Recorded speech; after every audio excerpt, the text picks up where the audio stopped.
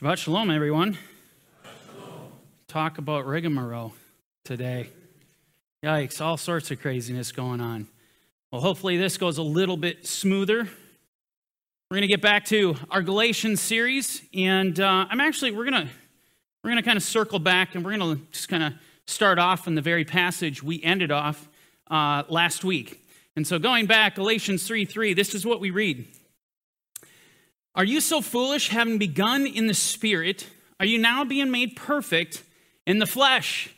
Again, going back to that reality that the Galatians were falling into the lie. They can't be saved unless they are circumcised in the flesh. And here's what Paul is saying. It's like, but you have been circumcised. You were circumcised with the circumcision made without hands. This is talking about a divine circumcision. This is talking about being circumcised by the Ruach HaKodesh himself.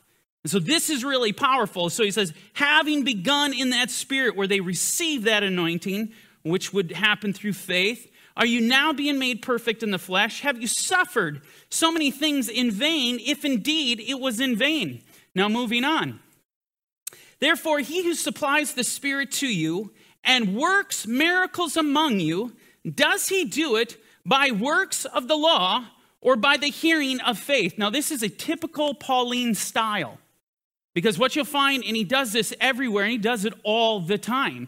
The Apostle Paul will make a statement, and then he will again make the statement right after, so as for emphasis.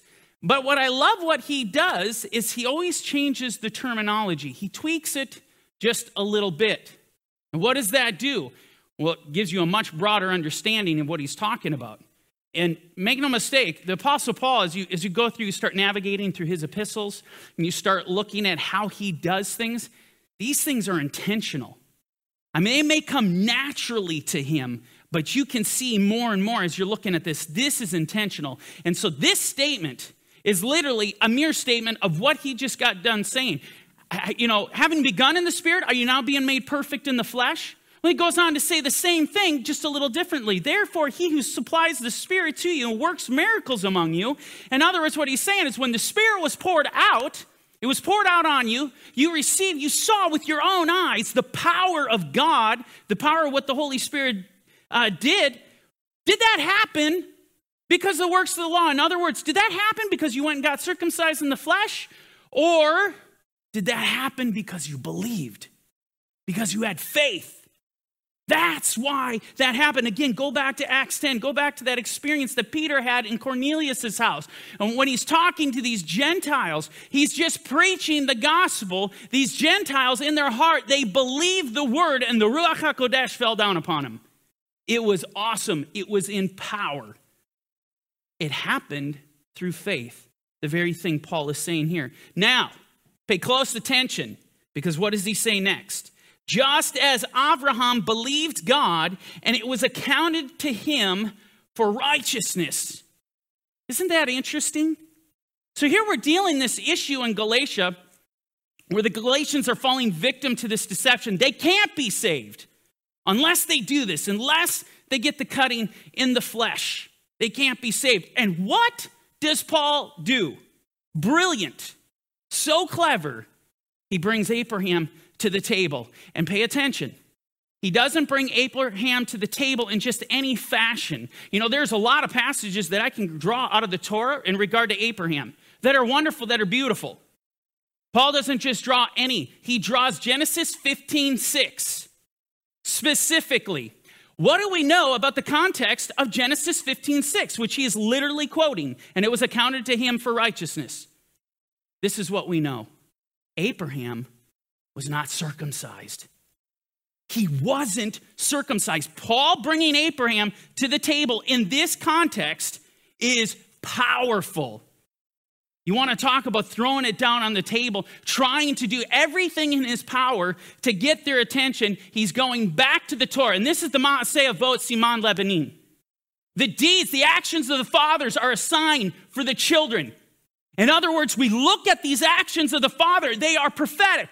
Paul brings this to the table and says, look at this. It's prophecy detailing what would happen to the Gentiles. Look at Abraham. It's powerful. He goes on. Therefore know that only those who are of faith are sons of Abraham. Only those who are of faith are sons of Abraham. Paul has just defined what it takes to become part of Abraham's household. Think about this. He just defined it. I want you to think about something for a second. What's the controversy all about? In the first century, what is this controversy? Most of us would say circumcision. Yes, but it's deeper than that. What is it about circumcision that they're trying to obtain? Salvation. This is about salvation. This is about being a part of Abraham's household. See, because only those who are in Abraham's house, only they are going to be saved. Now, how to define those terms, that's where there's this breach. You know, both of these, you can look at both sides and they can both say, salvation is at stake. We're concerned about salvation. Paul, the apostles, they'll say that these Jews going to Galatia, telling the Galatians that they need to be circumcised. Both of them will say, hey, this is all about salvation. But how they define that term and how to obtain that, interpretations, two different completely interpretations. But then Paul comes on the scene and drops this nuclear bomb of revelation and says, whoa, time out. Only those who are of faith are sons of Abraham. You think about the implications of this statement, and not just for the Gentiles, but for the Jews, for Paul's own brethren. This is what they would call a life-altering statement. This is one of those statements, as they say, it would change your religion. That's what this is. That's how profound this is. And this is the point that Paul is really trying to reiterate over and over again to them. In fact, this very statement, as I was just alluding to before, showing you that typical Pauline style, this statement is so important to him, he repeats it multiple times in this very chapter. I want to look at some of these other ones, because again, he's going to say it in a little different. We're going to learn something. See, in verse 7, therefore know that only those who are of faith are sons of Abraham. He says the exact same thing in verse 26, but here he says, you are all sons of God through faith in Mashiach. That's the deal, through Messiah Yeshua. And so I love this, because if you want to get technical, okay, we can read this statement, only those who are of faith, sons of Abraham. Great. Faith in what? What are we going to have faith in? Well, here he tells us it's Messiah Yeshua. The other thing to notice here is that to be sons of Abraham means that you are sons of God. Think about that statement for a second. To be a son of Abraham is to be a son of God. Powerful. Show you one more. Going to verse 29. This is what we read. And if you are Mashiach's, then you are Abraham's seed and heirs according to the promise. All three statements saying the identical same thing. All a little bit differently. See, the key component is boil it down to this. If we are the Messiah Yeshua, if we have put our faith in him, guess what? I get to go and be a part of Abraham's household. Period. You get to be a part of Abraham's seed. And look at the last thing he says there in verse 29. Heirs. Heirs of the promise.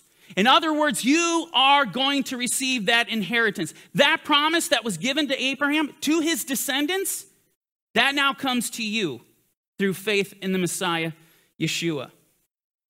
I want to share something with you. I did bring it. In 2002, I was in the store, and I noticed on the end, you know how they always have the magazines up. And on the end, I noticed that Time magazine had brought out an edition that looked really, really important, because they offered a depiction on the front cover of someone that we all know. Now, obviously, this isn't literally a photo, and I'll put this up here. But here's what it said. It said Abraham. It's a picture of Abraham, Time magazine. It's not why I bought this. I bought this because of the caption that is stated on the front cover. And what does it say? Well, let me blow it up for you. Muslims, Christians, and Jews all claim him as their father. This is the statement. I want you to think about this. Muslims, Christians, and Jews all proclaim him. Their identity is in Abraham. Now, for those of you who have been to Israel, you know exactly what this is talking about because it becomes tangible. When you go to Jerusalem, you will find that Jerusalem is literally divided in quarters. A Jewish quarter, a Muslim quarter, and a Christian quarter. You get there, you can see it, and you walk through the quarters. They're all separate. It is an amazing thing. Why are they in the holiest city in the universe, in Jerusalem? Because they all proclaim Abraham as their father. In fact, when I went to Machpelah, the gravesite of Abraham, if you were here for that, one thing that I mentioned is that the tombs of the patriarchs are actually divided between a Jewish area and a Muslim area. And so you literally go there. You have Jews, Muslims, and you have Christians flooding both sides of the Jewish and the Muslim side. Muslims, Christians, and Jews going there. Why? To pay homage to Abraham. Why? They identify him as their father. Do you understand? The war is about identity. This whole entire war is all over identity. The question becomes, who really are the children of Abraham? Who are they? Because with all due respect, you look at Islam, you look at Judaism today, you look at Christianity, man, in so many ways they could not be farther apart. Their beliefs, their doctrines, total opposition to one another. They believe different parts of the Bible. Islam has changed the story of Abraham. He didn't sacrifice Yitzhak, he sacrificed Ishmael. You couldn't be farther apart. And yet, all of them are claiming Abraham as their father. Well, who are the children of Abraham? You know, when a father has children, the one thing all of us can agree upon just by growing up and seeing other families, the children take on the characteristics of their father. Okay, they take on characteristic traits, they take on personality traits. I mean, how many times you growing up, your father said something, he always said it, drove you nuts, and say, man, I will never say that to my kids when I get older. 20 years later, you're like, oh my goodness, I've become my father. I'm saying the exact same things. And the reason is that's the expectation. That makes sense. Because it's natural. We don't realize it's natural to be like your father. You know, these characteristics will bleed through. When looking at who the children of Abraham really are, pay close attention to what Paul just told us. Only those who are of faith are sons of Abraham. Only those who are of faith are sons of Abraham. What does this tell you about Abraham's house? What does this tell you about the faith? It tells you that it's completely spiritual. And listen to me careful because this entire message is dedicated to this. It tells us that the faith, that Abraham is completely spiritual in nature, which means you can't obtain it by the flesh. You can't simply become part of Abraham's household because you receive circumcision in the flesh. Abraham's house, his family, his children, they're completely spiritual in nature. And this is something that transcends bloodlines, it transcends genealogies, it transcends circumcision in the flesh. And you want proof of this? Look at Abraham. Just look at Abraham. When Abraham was he called while circumcised or while uncircumcised? It was while he was uncircumcised, right? And Paul makes this note in Romans chapter 4. Thus, what we find is that salvation, it only comes to Abraham, it only came through spiritual means. In other words, by grace, God called Abraham, and through faith, Abraham believed God, and it was accounted to him for righteousness. And because of that, because by grace, through faith, the covenant would be established through him. That's why God chose him. Not because of his flesh, not because of who his father was or who his family was, because of faith. Abraham, the whole thing, it all goes to him. That's why this identity, that's why Muslims are running, Christians and Jews, they're all running to Abraham because they recognize he's the father of the faith. They recognize if you're going to have an identity at all, it needs to be in his house. Pure and simple. Here's what's really interesting. as you move on into Abraham's descendants, what you find is that this testimony, the template of what salvation looks like, it doesn't stop with Abraham, but rather it gets further manifested through his descendants. The promises, the covenants, the blessings, the inheritance, it's all obtained through faith. It's all completely spiritual. All those elements, they're 100% spiritual. A perfect example of what I'm talking about is Abraham's firstborn son. Who is his firstborn? It is none other than Ishmael, right? And Ishmael was the son of Hagar, the Egyptian. Now remember, Hagar is who? She was the maidservant of Sarah. Because Sarah was barren and couldn't have children, she gave her maidservant Hagar into Abraham's embrace as a wife. And what happened? She conceived. You know, Sarah was looking for a surrogate. That didn't work out so well, obviously, because the moment that Hagar gives birth, Sarah realizes that she's despised in her eyes. What do you think a mom's going to do? It's the natural maternal instinct. She wants her child. No mother wants to carry a child as a surrogate. I mean, typically. This is not the deal. And so you go through that. So this is Ishmael's heritage. Now, there are a couple of things about Ishmael that you need to understand. This is very important. Number one, he is Abraham's, not some other guy. He is Abraham's firstborn son. Now, if you ever read the Torah, you read the Bible, and you realize the weight and the gravity of what that means, that's really special to be in the firstborn. There are specific things that you acquire as firstborn that the rest of the family doesn't get, for no other reason than the fact that you were firstborn. The second thing is very unusual and unique is this.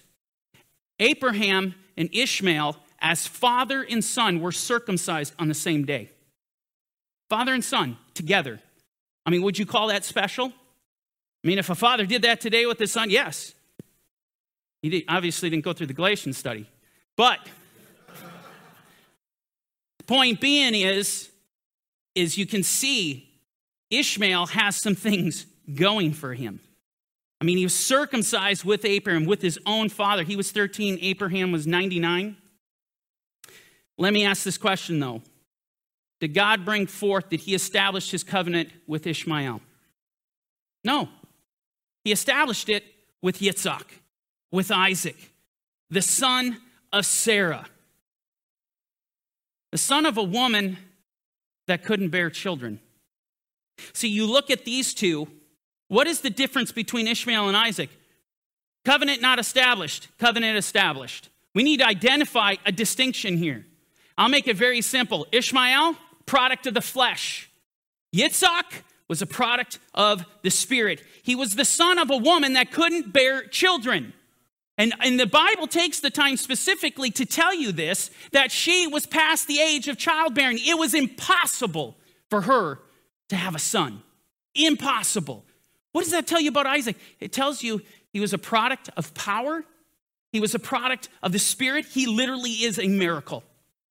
He is a miracle of God. In every way, he is a product of the Holy Spirit. So powerful. And if you really want to feel the weight of this, the gravity of how miraculous this was, go and read Genesis. And what you'll see is God comes to Abraham and says, hey, your wife, Sarah, she's going to conceive. She's going to bear a son. Do you know how Abraham responds? He laughs. That's the first thing. Go and read it. He starts laughing. It's always been peculiar to me. A side note, has nothing to do with nothing. Sarah gets in trouble for laughing. How many of you read that? Sarah gets in trouble laughing. But Abraham doesn't. It's not a word is said. Pretty unfair. Point being is here you have Abraham. He's told, I'm going to give you a son, not by Hagar, but by this woman who can't bear. He laughs. And to really experience this, do you know what Abraham said in response to God? This is what he says. Abraham said to God, oh, that Ishmael might live before you. Think about that. He came and told him, no, Sarah, your wife is going to bear a son. And response is that it's so impossible. Abraham knows this, that it cannot happen He's 100, she's 90. This is never going to happen. Oh, Lord, I appreciate your heart. It's awesome, but no, may Ishmael live before you. Do you understand? You have to appreciate how impossible this was. Well, look at how the Lord responds. Then Elohim said, no, Sarah, your wife, shall bear you a son, and you shall call his name Yitzhak, and I will establish my covenant with him for an everlasting covenant, and with his descendants after him. Yitzhak is supernatural. He is this product of spirit. He is the product of power. See, it has to be this way. That's why the covenant could only be established through him, because how did it begin? It began in the spirit. And I can't move from the spirit to flesh, from the flesh to the spirit, and the spirit to flesh. That's not how the genealogy of the spirit works. It goes from spirit to spirit to spirit, from power to power. Do we understand? The story doesn't end with Isaac. We go on, it continues through Isaac's seed, his descendants, his children. See, like his father before him, Abraham, Isaac has two very specific children, but unlike his father, not by two different wives, but the same woman, Rebekah, his wife. The Lord opened her womb and she conceived, and inside she had twins. But the text records that she's sitting there, and as her pregnancy continues, there's war in her womb. She's like, if all is well, why am I like this? So she goes to inquire of the Lord, what is going on in my womb? She doesn't know that she has twins. This is what is said. And the Lord said to her, 2 nations are in your womb. 2 peoples shall be separated from your body. 1 people shall be stronger than the other, and the older shall serve the younger. Who are these children? They are Jacob and Esau. Jacob, who would later be called Israel. Now, who was the older? Esau. Esau came out first. Jacob holding on to his heel, which is totally prophetic. You can read the Apocrypha and see this, of moving from this age into the next age. It's really a powerful imagery. But Esau comes out first. He's the firstborn. Guess what Esau gets? He gets everything. He gets the firstborn status. He gets the blessing, the birthright. It's all his. But what's the prophecy say? The younger will rise up. The older shall serve the younger. Something happens here, right? Jacob grows up. He gets the birthright. He gets the blessing. It all falls to him. Esau's got nothing.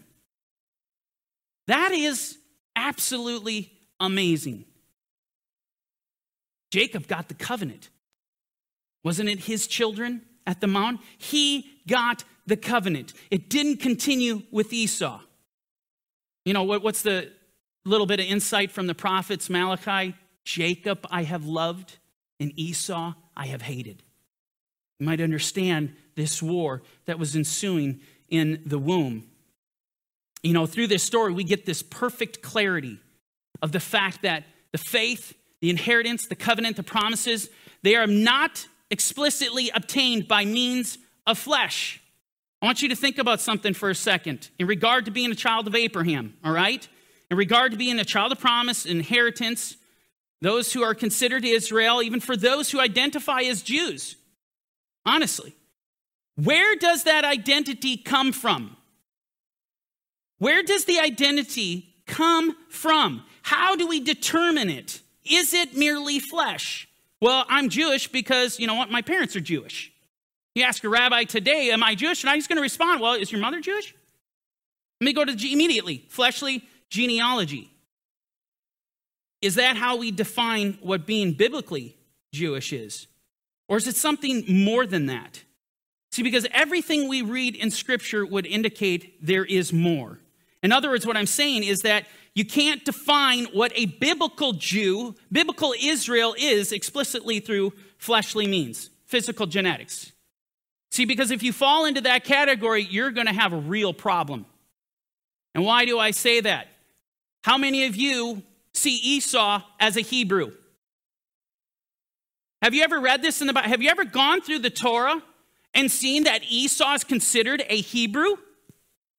Well, wait a second. If it's genetics, he's the twin brother of Jacob. He is the twin brother of Israel. He has the same mother and father. He was in the same womb. If this is all about the flesh, then with all due respect, Esau is Jewish. But he's not. He is not Jewish.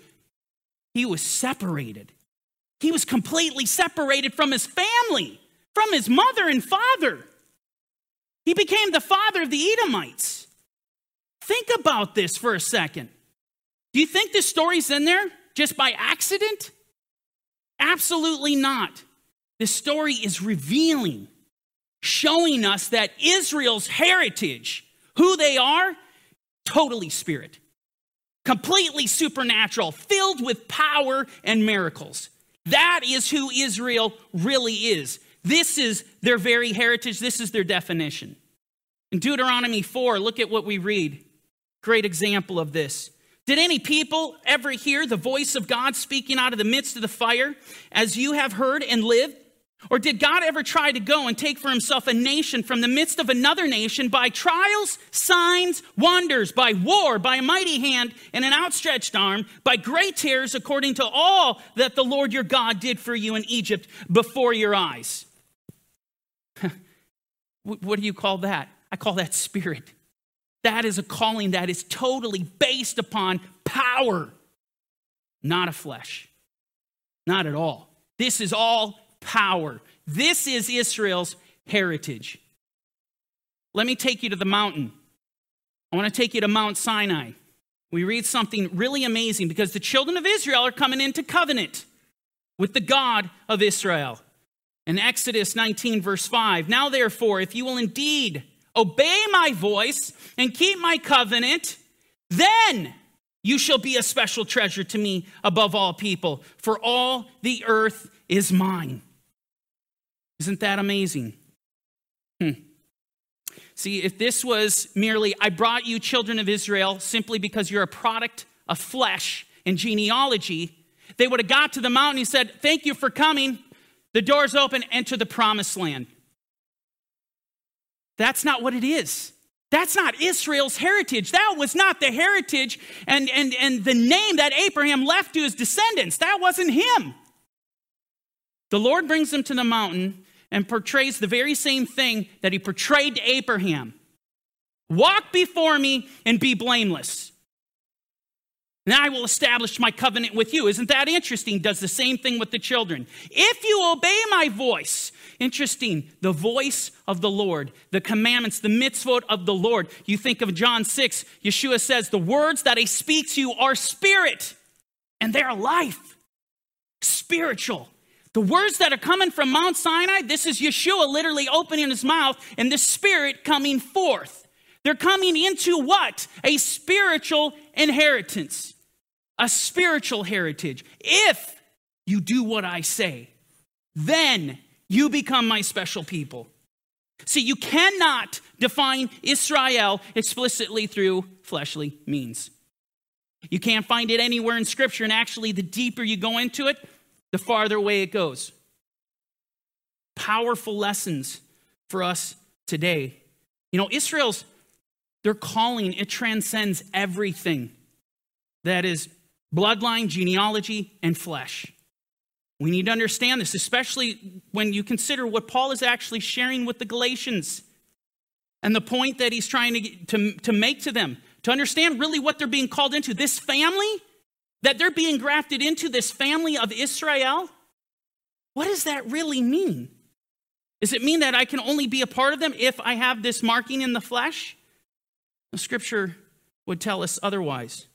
I want to bring this conversation into the New Testament and really bring this full circle and show you how first century Jews understood this. The Apostle Paul in Romans 9:3, for I could wish that I myself were accursed from Mashiach for my brethren, my countrymen, according to the flesh, who are Israelites, to whom pertain the adoption. I just want to stop right here. Paul opens up, and these three chapters, Romans 9, 10, and 11, they're really very, very popular, and they're grouped together because of the topic and the subject matter of what Paul is dealing with in regard to explaining Israel. The first thing that you do need to recognize is Paul has such a heart for his Jewish brethren in the flesh. They're actual physical descendants, okay, of Abraham, Isaac, and Jacob, that he himself wished he were cursed from the faith, which is interesting because Moses said the very same thing in Exodus 32. See, because a true intercessor, someone that truly cares, Moses, he proclaimed that if you're not going to forgive your people, then blot me out of your book. You can see why the Lord picked him as a leader. Talk about a quality to possess as a leader. Despite how they treated him, he was willing to die himself and to be blotted out for their sake. Amazing. Apostle Paul had that heart for his own Jewish people in the flesh. Now, he says in verse 4, who are Israelites to whom pertain the adoption, okay, the glory, the covenants, the giving of the law, the service of God, and the promises. Every single descriptor on there is 100% spirit. It's all a product of spirit. The Ruach HaKodesh. Verse 5. Of whom are the fathers, Abraham, Isaac, and Jacob, and the 12 patriarchs, and from whom, according to the flesh, Mashiach came, who is over all, the eternally blessed God. Amen. Now moving to verse 6. But, now we have a turn here when you get into these conjunctions, right? But it is not that the word of God has taken no effect. What is Paul referring to? You're going to see he's referring to the natural branches, some of the natural branches, not all. Some of the natural branches are being cut off. And so he's letting the Romans know, don't think for a second that the word of God hasn't taken effect. And then he says this, for they are not all Israel who are of Israel. You think about that statement. You think about how hard it was for Paul as a Jew to make this statement, knowing the heart and the love he has for his nation. Pained him. This was painful. This wasn't just something, he took lightheartedly and just threw that out there. It was painful. But he's bringing a reality out that just because people are of the flesh, genealogy, they're a part of Israel, they're not all a part of Israel. See, now we're getting into, Paul is getting very specific in how to define who Israel is. And this is supposed to strike fear into the hearts.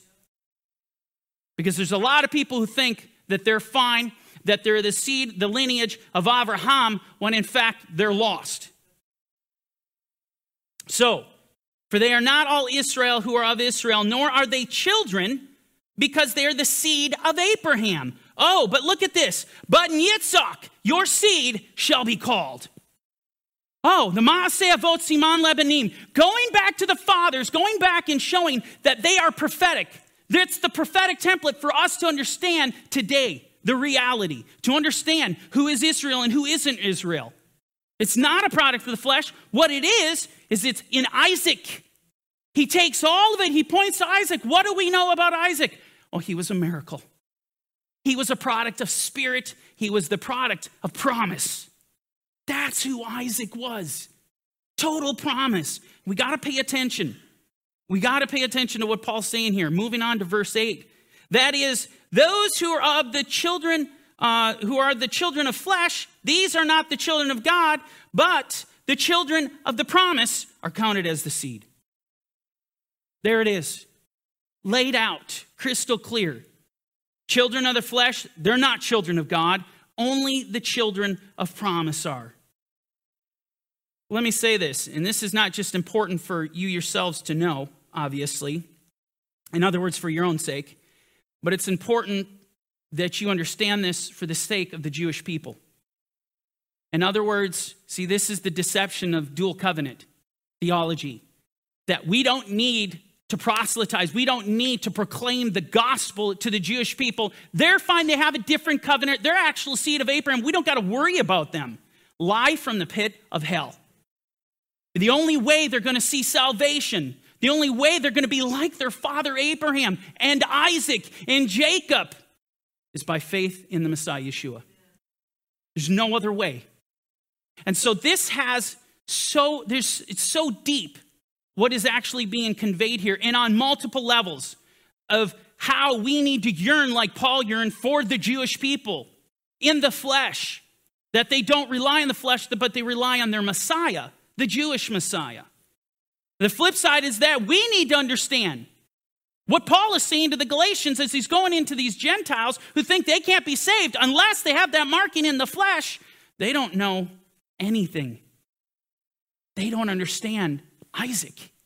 They don't understand what happened with Isaac's own children going to Jacob and Esau. They don't understand Abraham. Let me take you to John the Baptist in Matthew chapter 3.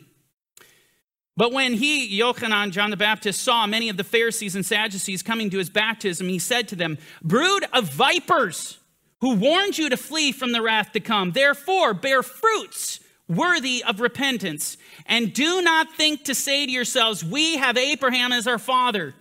For I say to you that God is able to raise up children from Abraham from these stones." These are his own brethren. Okay? Here you got John the Baptist. He was Kohanim. John the Baptist was a Cohen. Here you have this priest, well-respected among the people, and all of a sudden other well-respected men come. His own brethren come out to see him. Not a great introduction, brood of vipers. It's not typically what you want to hear when you enter into somebody's house.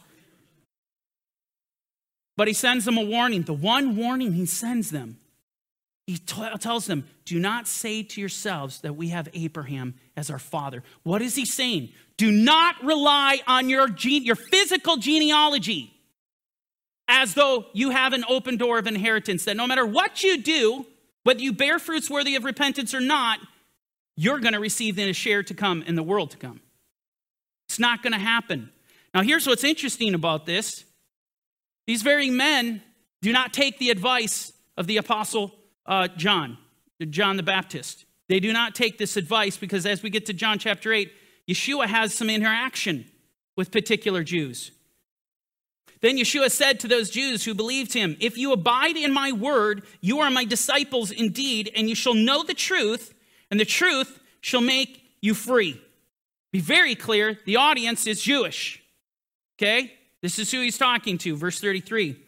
They answered him and said, "Oh, we are Abraham's descendants." The very thing that John the Baptist warned his own brethren, don't go there, don't say this, is exactly how they respond to Yeshua. "And have never been in bondage to anyone. How can you say you will be made free?" See, these Jews are baffled by Yeshua's statements that they need to be made free. I mean, think about it. Think of the context. They're living in the land that was promised to them. That's a fact. The temple is functioning. They're going to the temple. They're praying at the temple. They're descendants of Abraham. What in the world is Yeshua talking about? That they need to be made free. Well, Yeshua responds, "Most assuredly I say to you, whoever commits sin is a slave of sin, and a slave does not abide in the house." What house is he talking about? He is talking about the house of Abraham. Abraham's household. That's how we identify who we are.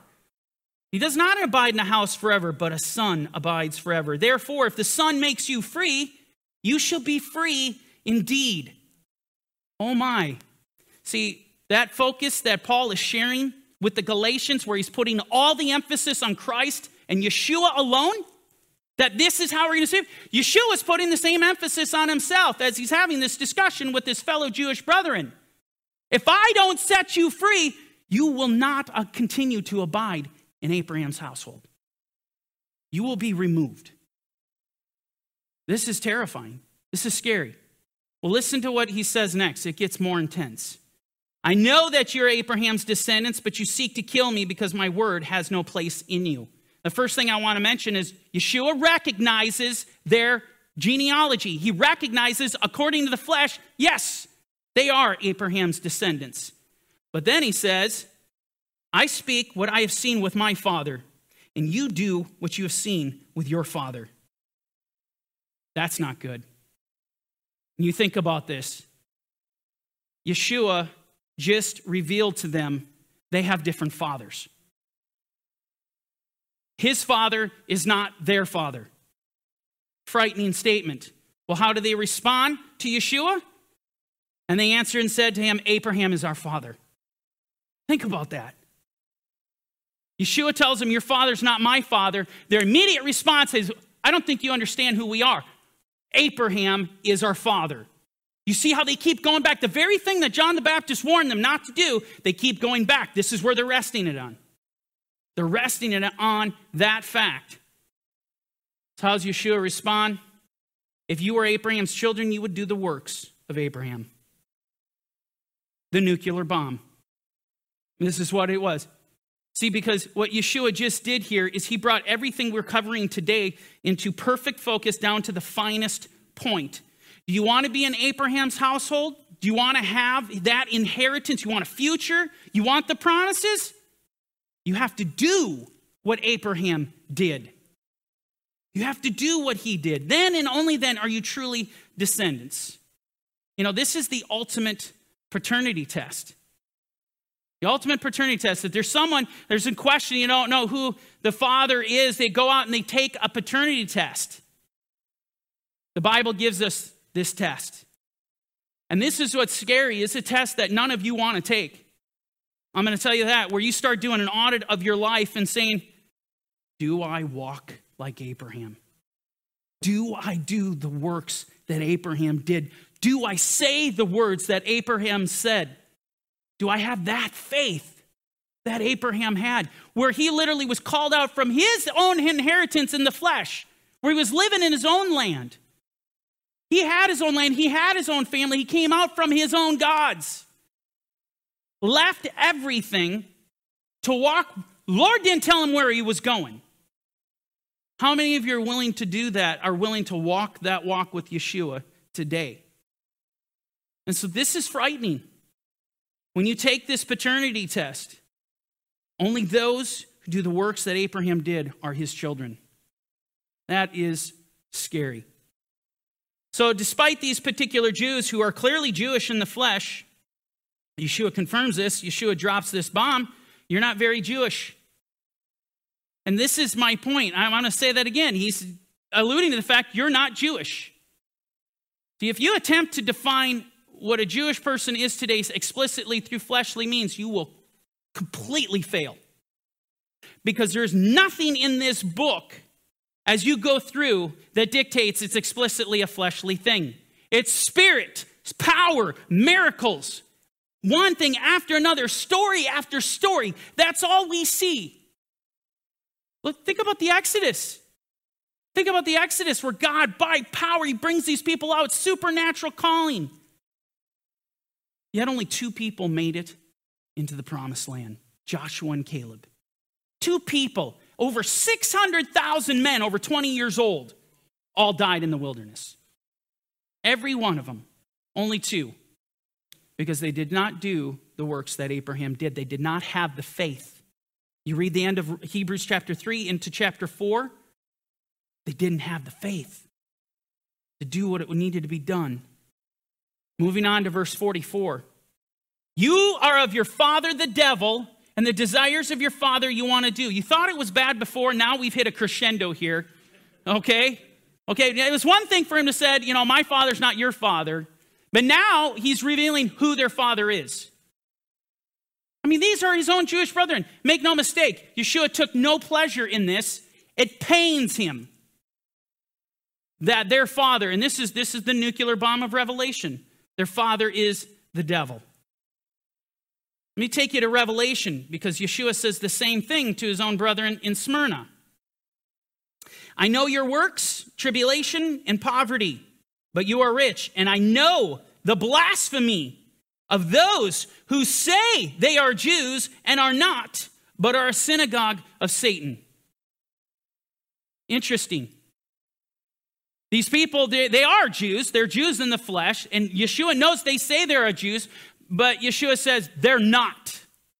See, this term, and attempting to define this term of what a real, or I would say a biblical Jew really is, it cannot be defined explicitly through the flesh.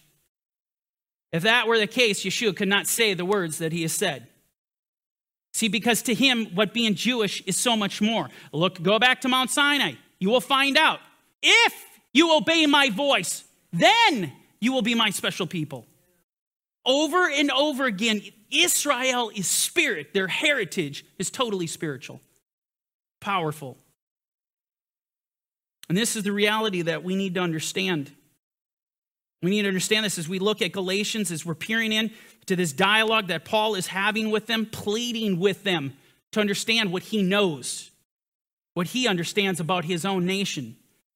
Going back to Galatians 3:5, therefore he who supplies the Spirit to you and works miracles among you, does he do it by works of the law or by the hearing of faith? Just as Abraham believed God and it was accounted to him for righteousness, therefore know that only those who are of faith are sons of Abraham. See, now that statement, as we look at it, after going through the information that we've covered today, is powerful. The Maaseh Avot Siman Lebanim. We need to go back and look at Abraham's life to understand really what Paul is trying to convey. And this is what Paul is doing. He's bringing them back to the Torah.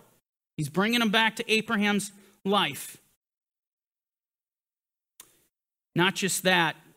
You think of the fact that there really is no greater expression of spirit than faith in Yeshua. And the whole point that Paul's making here, we're only sons of Abraham through faith. There is a verse I grabbed out of here that is so powerful that kind of just ties everything together. When you understand that the heritage of Israel is completely spiritual, Abraham began in the Spirit. He was confirmed in the Spirit, and his descendants that went on were all confirmed. Not Ishmael, but Isaac. Not Esau, but Jacob. Spirit to spirit to spirit, power to power to power. And you think of this concept, and you want to wrap it all together. There is a passage in 2 Corinthians that Paul reveals something about Yeshua. And it is really powerful, and I'll show it to you. Now, the Lord is the Spirit. And where the Spirit of the Lord is, there is liberty. Put this all together. Now, this is explicitly referring to, this is not theos, this is not referring to the Father. You want to check me out, just go back to 2 Corinthians chapter 3. This is very explicitly referring to one, Yeshua, the one whom the Father sent. And here, okay, so we're looking at Israel. They are completely spiritual. Their heritage is totally, completely spiritual. And then Paul tells us, well, Yeshua is the Spirit.